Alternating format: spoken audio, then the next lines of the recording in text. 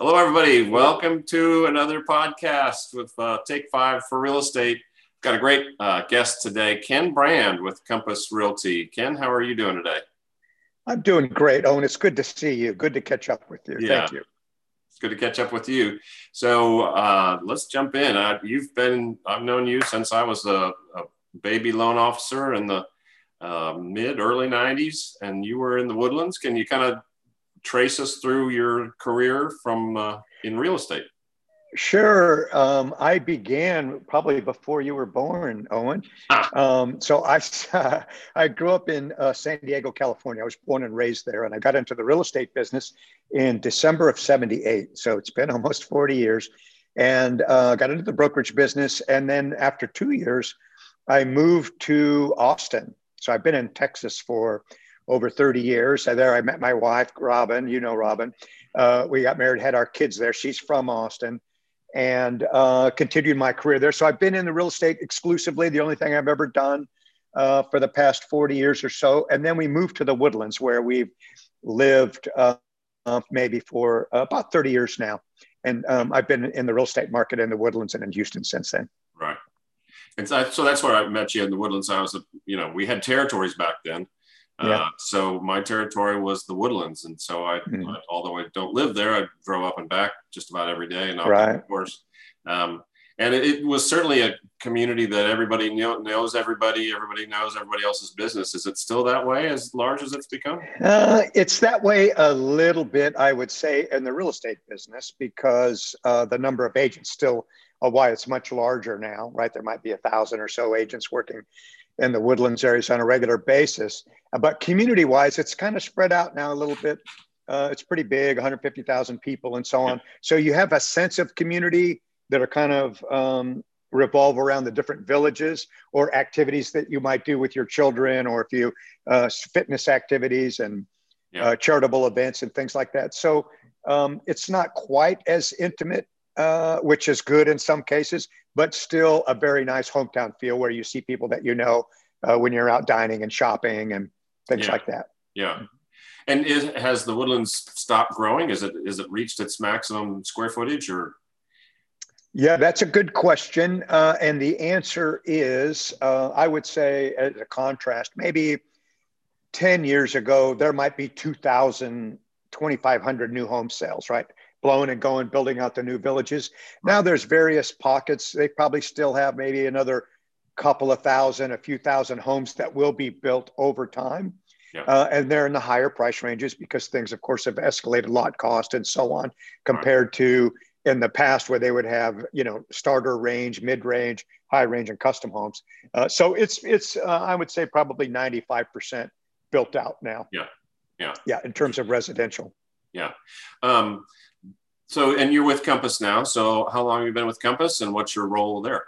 Yeah, I'm a sales manager with Compass. We've been in the Woodlands now for just a little over a year. I'm coming up on my 1 year anniversary with them. So Compass is a relatively new company in terms of some of the other brands that you've seen around. Booming Health and Houston now going on the 3rd year. And in the 3 years, we've become the #1 broker in terms of dollar volume sold, listing sold, and things like that. We're a little bit different in that we don't, not that there's anything wrong with it, but our business plan is to work with experienced professionals with a track record. So we're not hiring new agents, and you have to have a certain production threshold and experience level in order to be invited to join Compass. So it's a little bit different than some of the other brokerages. And I really enjoy, as a sales manager, working with nothing but experienced professionals that have a great track record. Right. Well, you certainly deserve to be in that spot rather than, herding cats. But you've herded cats in the past, I imagine. Yeah, I still herd cats. Only the difference is these are big cats. Right? These are lions and tigers and cheetahs, and but it's still herding cats because they're extroverted salespeople. And they're all entrepreneurs, right? So they are very hard-charging personalities. Right. So talk about that a little bit. What makes a good agent? What for someone that's thinking there's lots of people that come in and out of real estate for different reasons, and how come some stick and become successful and others don't? What's traits of a good agent? Yeah, one of the things that I'll share with you is that I share with agents when I'm working them, right? So the two keys to success in the business probably begin with you have to know what other people don't, right? So if you want to be successful, you have to be a student of the game. You have to be all in. And the first thing that comes to mind, of course, you have to know contracts and so on. That's important. But you really have to understand inventory. You have to understand marketing, to help your sellers and doing what they're doing, staging, merchandising, presentation, communication, problem solving, all of those type of things. So you have to be a student of the game in order to understand those things so you can deliver at a high level for your buyer and seller clients, right, and also your relationships with your co-brokers, right? So you have to be all in terms of being a student of the game, evergreen learner. And then what sets the real winners apart is doing what other people won't do. So in our business, like your business and other businesses, we know what works, and you just need to do it, right? So as an agent, the way you market yourself, the way you deliver your services, and so on is everybody knows how to do it, but you have to be willing to make the commitment. Mm-hmm. Now, in the business, how you approach a business might fall into two categories. One's transactional, where I'm just doing the deals and it's all about that. And that's a great business model for some. Ours is relational, where we're going all in and trying, and the goal, we're striving to deliver the highest level of service.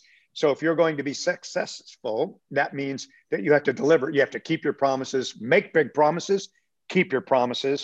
And it really becomes a lifestyle for the successful agents, because people are going to be contacting you and needing help and advice and guidance in the evenings, on the weekends. And your job is to help those people when they need it, how they need it, at a high level. And that's what it takes, that kind of commitment. Very similar to yours, Owen, right? And the success that you have, you're successful because, you're all in and you make it happen. And it's the same thing in the real estate business. Yeah. Yeah. Interesting. Yeah. And I agree with you. If I just say, if my phone's charged, I'm working. I mean, you're always available and you never know when that question is going to come. And now it might come through Facebook. It might come through text. It might come from a phone call, an email. You've got to just kind of be ready at all times, You're on high alert, right? Yeah. Yeah. And then,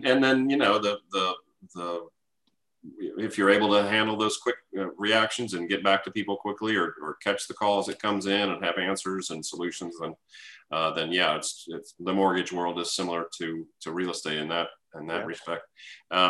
So with COVID and technology, two big, huge things that have been on our radar lately, where do you see real estate going, locally, nationally, in the future after, assuming we get to the end of the COVID time period? How will our world be different than as it was before?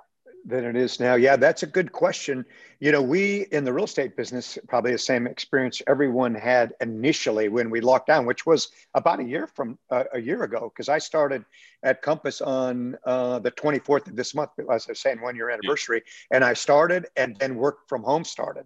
So I've only been into the office in the last maybe 3 weeks, mostly working from home. So we all thought that the real estate market, like a lot of markets and businesses, would just be crushed.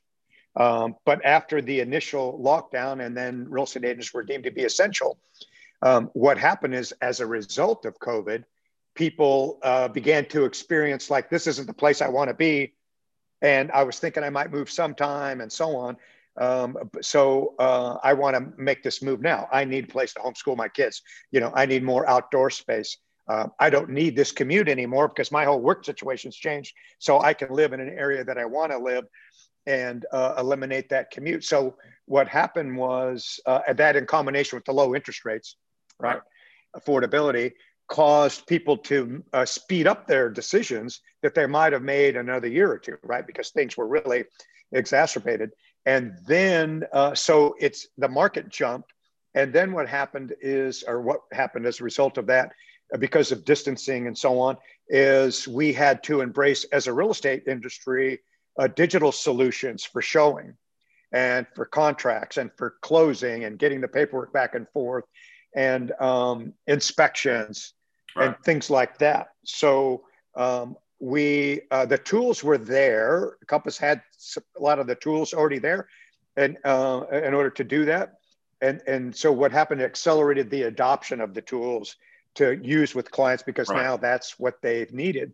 Now, as we're coming out of it, I think that the digital tools that speed things up and make things easier for everybody are used more frequently now because they're convenient and it works. We're just showing property differently. One of the different things, if you go to, maybe if you go shopping somewhere, you might have to stand outside for a minute, right? Why? Till it's your turn. So we see now when some of these hot listings come on the market, which about every listing, there could be where, several showings and there's people lined up, waiting their turn because of the distancing. And so a change in behavior, a little bit more convenience because of the technological aspect of the business. I think speeding things up. Now we're having meetings like you and I are doing a podcast, but we're on a video call. And before, maybe we had to meet in person and we get on the phone. Now we talk and we can see each other. Communication is better. That's kind of an impact.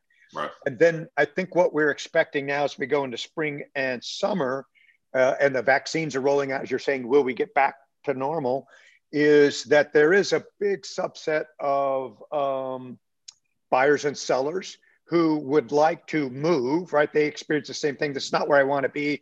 I still want to take advantage of these low rates, but they were fearful for their health, right? I don't want anyone coming into my home. I don't really want to get out there and look, but now I've been vaccinated and I'm thinking that I want something different, and I feel safer allowing people in to my home. Now we still do distancing, right? Mask when you're showing the home. So we still take all the precautions that somebody requires, but sellers have confidence that it's safer that they didn't have the whole previous year.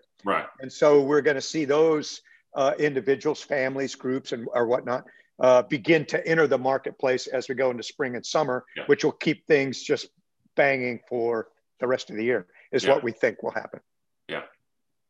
Yeah, it's interesting. That whole challenge of having people walk through your house initially, that was, people were much more fearful, but I think you're right. I think people are loosening up with that idea, and it can be done safely. And you're right, we're starting to get vaccines, and so hopefully by the end of this year, that a little more confidence.